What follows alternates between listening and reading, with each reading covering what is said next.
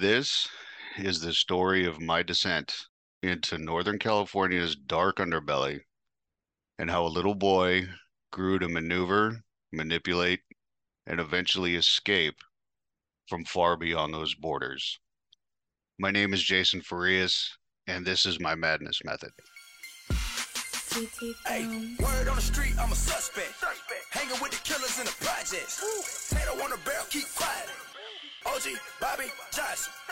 OG, Bobby. Hello, everybody. This is Jason Farias, and this is my madness method.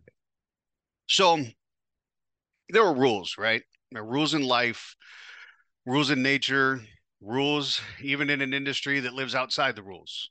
There are common rules for the latter. Okay, anyone that's ever listened to Tupac or Biggie or Snoop or Nas or any of those rappers know exactly what I'm talking about, right? We all kind of learned our game from the rappers. What I learned in this entire adventure of my 20s, right, is that everyone has different rules that are reactionary to scenarios that they've encountered. I mean, look at my first interaction with cops, right? That worked out to my favor. And in theory, I guess it shouldn't have, right? But you hear these grandiose stories, whether you watch them on television or you've read them or heard them, and I just rolled the dice, and it worked out. Look, just because that worked out, it's gonna preface my next statement. But the whole thing about don't ever talk to cops, I call bullshit, right?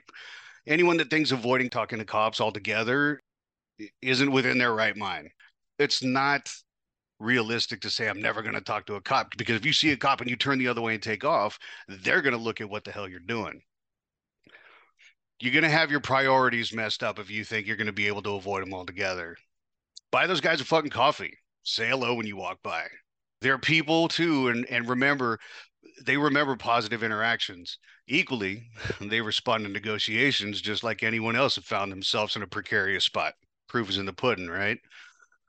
The problem we have today is that too many people are getting in the game for a fast buck and selling out people they've only heard about just to get themselves out of trouble.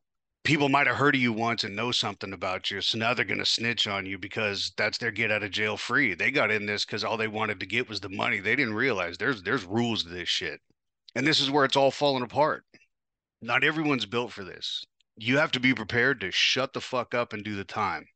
And the people I ran with, if one person goes, they go down for all of it. That was rule number one. Do the time and take the ride. Why is the whole team going to go to jail if one person can take the fall, everyone else can stay out, keep things running, and take care of that person while they're in? People are so quick to sit in the back of a cop car and be crying and start thinking about who you're already snitching out, when there's always going to be one person in a scenario if you're dealing with cops and there's drugs involved. Somebody's going to jail. All it takes is somebody saying, it's all mine. Everything's mine. They don't know nothing. Everybody else shut the fuck up and everybody goes home. Case in point, I was prepared to and did put it all on the line for my squad when I approached Officer Chops the way I did. Could have gone either way, and I was prepared, or at least thought I was, for whatever the outcome, or at least I would have had to have been. With that, let's talk about the rules as I know them. Now, let's not get caught up all up in the weeds of the rapper's rules, right? Never get high on your own supply, never sell where you to live. I already fucked all those up. Like, I fucked those up before I even started. Let's talk about the ones that I hold close because of my morals and my beliefs. Believe it or not, I have them. I was raised properly, I guess, in the grand scheme of things, right? So rule number one was shut up, take the ride, right? Be prepared. Rule number two, okay, never cut your dope. If you really want your name attached to garbage, I guess go ahead. But if you're cutting this stuff with caffeine, which is just going to burn all red and you're going to fuck it all up anyway, or if you're using MSM, which is just going to feather in the pipe and it only adds volume and no harm, okay, great. But why would you ever want bunk shit when you can have the best? If I was ever concerned with the quality of my dope, I'd wash it. Little denatured alcohol, little acetone, little heat, little smoke later, and all that's left is the good shit. I'll sacrifice weight for quality. Plus, helps me gauge my own supplier. This is also How you control distribution. You know when someone's talking shit, and you also know who's salting your name by cutting your dope. If they cut your shit so hard that people hate it, you know you have someone that needs to be cut off. We had this dude, Jeff. He was selling quote unquote West Coast dope. And for whatever reason, that's what our dope's name was at the time.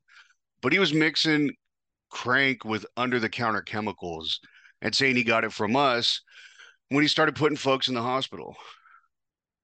No one ever believed he got it from us because everyone knew how we treated our dope. So it was a non issue for us.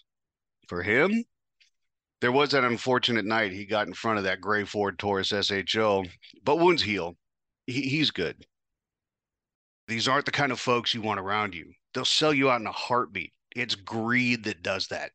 It's that greed for themselves that will make them sing your name. If they won't even bother to keep the dope semi clean, they're not going to save your name for nothing. You're going to be the first one they're telling on. To that, you got to make sure you have your testers. Okay, you got to have a sniffer, you got to have a smoker, and you got to have a slammer. And then you'll know you let them all check it.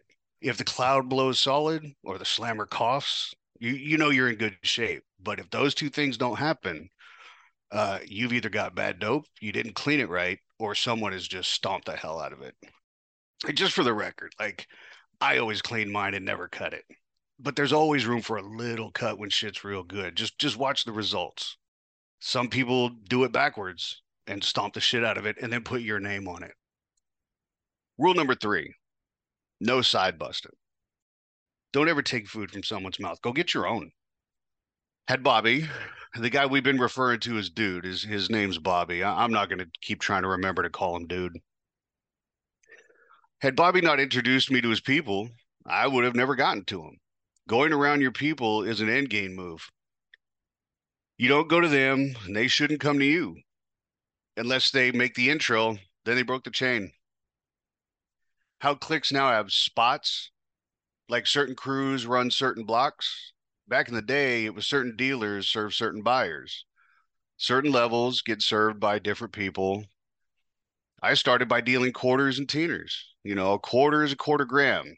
Teener, 16th of an ounce. 114 quarters in an ounce, 16 ounces in a pound. Quarters went for 20. I would sell them at 3/10 so people would prefer the quantity and quality. It's marketing. Teeners would range, but if it was still good Rosebud crank, I'd get 80 to $100 a piece. Ultimately, I would move about 2 to 3 pounds a week or so. It didn't start so fast, but we would set up shops in other towns by spending time with acquaintances of acquaintances. But I digress. If you get hit up for something and someone on your team serves them already, you send them on. In all honesty, if you know who their dealer is and if they aren't part of your crew, you might still be creating an issue for yourself. You should still want to bounce them on. Is your hustle not tight enough to pass on a sale? Stop dealing. This ain't for you. Like, why isn't their dude serving them? Why are they even in front of you? Do they owe dude money? They better go pay that cat. I'm not taking another man's money. That's a no-no. And I certainly don't want someone else's headache. I got enough problems without some other cat trying to jam me up about money. Either they're a shit dealer or the buyer was a shit customer. Either way, I don't want any part of it. Rule 4. Some of you might chuckle a little bit. Don't ever sell to kids. Now I know everyone expects that to be an unwritten rule, right? But it's not always the case, and I'm talking more like teenage years. I wouldn't serve anyone under the age of 19, 20. You got to be smart enough to make your own decisions before I'm going to be part of your bad ones. I don't want to be the reason that someone's mama is brokenhearted. I'm not going to be the reason your life falls apart before it starts. And I know 19 still counts as a kid, but if you're old enough to die for your country, then you're old enough to get a little lit. I'm with that. I don't really have an anecdote or backstory to this. I just knew that what I was doing was no good, yet I couldn't stop. But I didn't want to watch anyone destroy themselves if I could help it. I would warn any of my friends that wanted to try it to leave it the fuck alone and do something with themselves. I really wasn't a good drug dealer in this aspect at all. My mental illness kept me involved, and I just wanted to block out any newcomers. And this is where I also came up with rule number 5. Don't ever be someone's first time. It's like taking someone's virginity, man. Avoid it. It's nothing but problems. You think busting your first nut was crazy or making a girl bust for the first time was entertaining? What do you think's going to happen when you introduce a chemical that elevates literally every sense to a place you'll never find in any other way? It's a dangerous game you're in, and I've seen grown women have orgasms just from getting high. Okay, only getting high. And if you gave them dope and you're following rule number two, you're in trouble, my friend. Like having a horny little chihuahua in flip-flops, man, it's a messy business. I need to contradict myself for a second on five. If you have someone in your life, well, not if you have, I hope you maybe had someone in your life that you know is going to try it regardless, and you're already following rule number two, then it's kind of your duty to monitor the situation and make sure they're dosing it right, and at least make sure they're doing it safely. That was how it was for me. Like I didn't want to see anybody like, oh, I'm gonna do it. And some people just don't listen. Like, hey, don't touch this shit, man. But you know they're gonna do it anyway. At least you know if you've got the good shit that what they're gonna take won't be any more harmful than it's already gonna be. And you can cut it off when you know it's been enough. Rule six, never sell to someone's girl. Okay, and this is an easy one.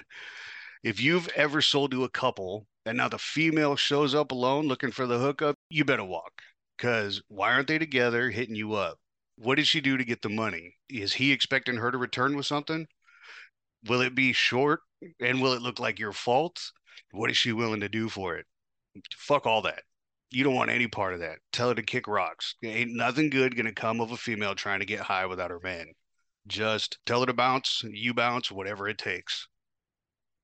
So a perfect example, I once had this couple come to me and we were all cool, everybody's friends and everything, and it was just like on a party style, so it wasn't like they were constantly doing it. They kind of did it on weekends when they were going out partying and whatnot. And as it turns out, it grabbed her more than it grabbed him. And she used to show up knocking on my door like, hey, let me get some. I'm grabbing it for both of us. And so I'd hook it up and she'd go off, but then she started coming more than he did. I believe his name was Aaron. I don't quite remember her name. Anyway, it started getting to the point she was even showing at my door like, "Oh, hey, I only got $15. Can I get a 20?" And now for 20, I was selling 3/10. So most people that sell a quarter at 0.25, you're getting good. I've sold 0.3. Like, so my bags were always nice, even at the little level. My 8 balls were 4 grams. We'll get into why down the road. But in this instance, she started showing up more often with less and less money. And the dude came to me finally and was like, "Yo, what the fuck, dude? My girl's all turned out." And I was like, "What are you talking about, bro?" She came to me saying it was for y'all. And what I wound up finding out is that like she was way gone. And well, it turned out she was homie hopping to get high. Now homie hopping, going to places where her man took her to get high and doing whatever needed to be done to get what she was looking for, never with her man's interests at heart. Eventually, he came to me because he heard I sold her some shit, and I told him I had and why, and that he needed to excuse himself from my site because I don't answer to him or his junk truck bitch. I did tell him that I won't be hooking her up anymore, and I caught wind of some shit, so he may just want to cut his loss.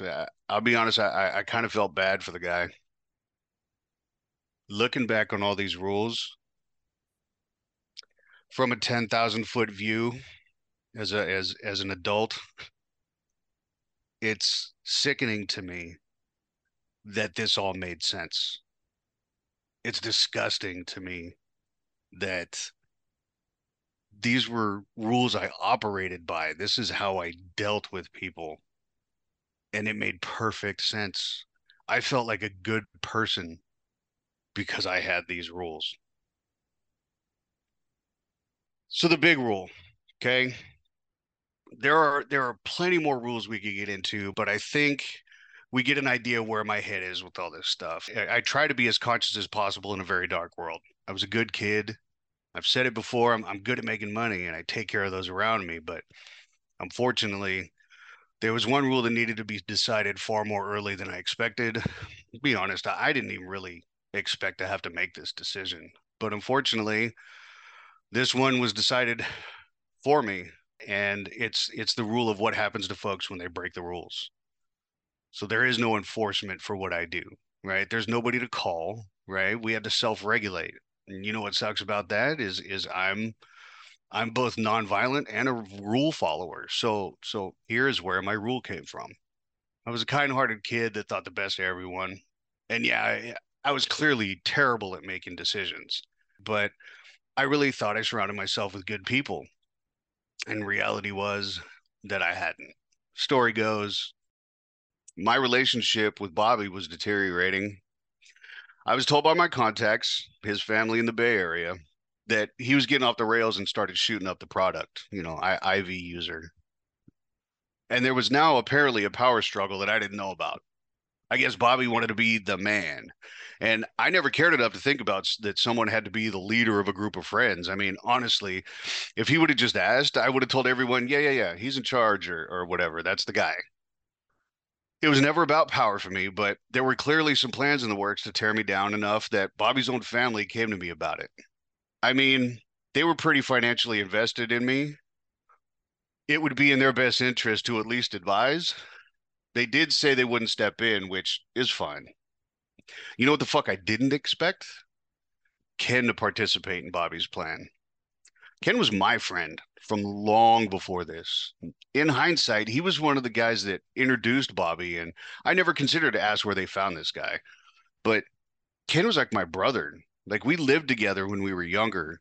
We worked together. I was actually the first person he confided in back in 1995 that he was gay, and when it really wasn't socially acceptable at that time to be out as a gay man in a hick town, and it changed me fundamentally. I thought I was anti-gay and grr, I'm a man, and now I'm finding that I'm anti-tolerance, and made me realize that what you want to put in your mouth isn't my problem, so long as you're a good person. He was my family. And when I tell you I'm nonviolent, it meant so much to me that he felt safe to tell me that I put hands on anybody that spoke ill of him. Anyway, Ken invites me to Disneyland one July 2nd of 1996. And this is odd. We're friends, but Ken ain't about spending money. So we go have a good time. We're there on July 3rd and we're on our way home. And he says he can't make it all the way and insisted we stay in a hotel for the night. And it was like 2 a.m. So I kind of get it. But we're only in Livermore, California. Like Livermore to Manteca isn't far, but whatever, bro. It's your dime. The next morning, we finish a short little drive through the Altamont and we ride straight to Bobby's, which necessarily wasn't the plan, but that's where we went because everybody was supposed to get together. It was 4th of July. And wouldn't you know it, if in Bobby's driveway is my girlfriend's car with her leaning against it and Bobby right up on her. She was clearly in last night's clothes. And full disclosure, I still want to push every woman in a jean dress down a flight of fucking stairs when I see them at the mall. It's Pavlov's or I don't know, overreaction. This bitch fucked my business partner while my so-called best friend ran interference for him so that it could happen. She tried to claim that it didn't, but missed me with that bullshit. It all came out eventually. Oh, we just messed around. No one fucking messes around that's older than 12, so let's just stop. In one shot, I lost my best friend, my girlfriend, and there it was, the beginning of the relationship with Bobby dissolving right in front of my eyes. All the people closest to me shit on me in one fell swoop. And this was on the heels of her going out some other night with quote unquote friends that came back and said they both fucked her and that I adamantly denied on her behalf that turned out to be at least half true. Look, let's not focus on any of the females in my life in these stories. Just know they played their role. These stories are going to come up often. You can only expect people to be exactly who they are, and females, from my purview, are untrustworthy. And let's be real honest here. It's not like I was turning into a great person, so it's not like karma wasn't trying to share some knowledge. I was never really good at reading signs anyway. From my perspective, everyone around me was turning on me, and I was just trying to have fun. I was just trying to keep the party going and put some food on the tables, and the people I held most dear were my worst enemies. And maybe it was jealousy. Maybe it was the power struggle I didn't notice. Maybe this entire thing is made up in my head, but I'll tell you what, I broke that day. I'll never forget the feeling. I feel it now as I'm telling this story, the embarrassment, the hurt, the sickness, and the rage.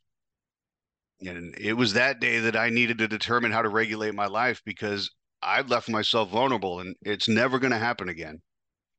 So I began to closely associate myself with people that would do terrible things on my behalf. I sought them out. It's an interesting position to have when you're me. I had the personality to get me where I needed to be, to get things done for me I wasn't willing to do myself. It's funny how when you portray yourself as nonviolent and preferably harmless, how people will step in on your behalf. A guy named Kerry, and God rest his soul, he and I became great friends, just getting high and hanging out. I would listen to his stories about his family and his ex-wife, and I would encourage him to get clean and get back to them. And all the while, I would feed him top-notch dope, and he would go off and put heads through the back of ceramic toilets because I would tell him a story about something that someone did to me. He was a big dude. You could feel him in the room. He was 6'6", probably 250 pounds, solid country ass muscle. And he was also misunderstood. Like we had some great conversations, and he and I really clicked up based on feeling like outsiders. He and I hung out for almost 2 weeks before he realized I was the J he was sent to punish by someone we'll talk about later. The reason he was hanging out in my apartment complex was he was sent to find me. I was outside my apartment and he asked if I knew a guy named Juan. That's who sent him. I told him I didn't, but that my name was Jason, and he and I struck up a conversation over a beer. Now, my apartment complex was courtyard style, right? Everyone kind of hung out, so it wasn't unheard of. When Carrie figured out that I was the J he was looking for, I could tell in his cowboy boot clops up my steps that it was about to go down. It was just a different vibe. And see, I had learned who he was and knew I was in a good place, or at least hoped I was. Carrie walked into my apartment and pointed. He goes, "You're the fucking Jay." And I was like, "Fuck, all right, I'm dead." The dude hugged me. The man hugged me and said he couldn't believe anyone would send for me that way. It was the most bizarre situation, but he also advised me Juan now has a headache. So whatever that meant.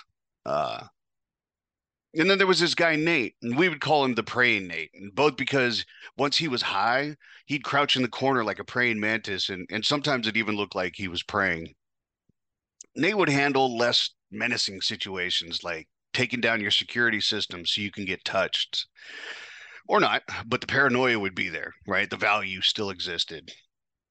And then there were others, ones that I made lifelong deals with, ones that still have instructions and are still waiting for their time. You see, I'm not a shooter. Quite the contrary. I'm the man behind the curtain, making sure the Lions get courage and the Tin Men keep their heart and sending Dorothy's dumbass home when she's too high. But now you fools out there getting immediate retribution or fucking killing me. You wonder why you get caught? Because everyone knows what happened to you. And by who? And it just so happens something happens to that person, guess who's on the hook, dumbass? I'm not that. You'll never have an instance of witness in my dirt. There are no witnesses. Most of the time, I wasn't even there because what I preferred was waiting. Set milestones for your life. Wait for you to achieve something and make sure it gets taken away. Depending on what you've done, maybe mild, maybe severe. Shit, this whole thing we're talking about right now may be to just lure somebody out to speak out against me because that's their milestone and I'm tired of waiting. Maybe in a month, maybe in 10 years. Doesn't matter. I'll wait. You'll pay your penance. Everyone will in due time. Because I love these people and they all took advantage of me. These people knew me before we started all this and they knew my secrets. They knew my family and they knew how I felt about things. And they still did this to me. When I was 16, I wrote an essay at Central Catholic High School in Modesto, California, where I would be in 10 years. It was a short essay. I wrote, I don't expect to live that long. The end. There was a whole parent-teacher conference about it, like it was a big to-do. Everything I had done, all the people I had touched for even speaking out against my friends, and they did nothing for me when this happened. Fuck it. You know what? I'm tired of trying to be a superhero. I always heard that when you aren't fed love from a silver spoon, you learn to lick it from knives, but no more. You can all fucking get it.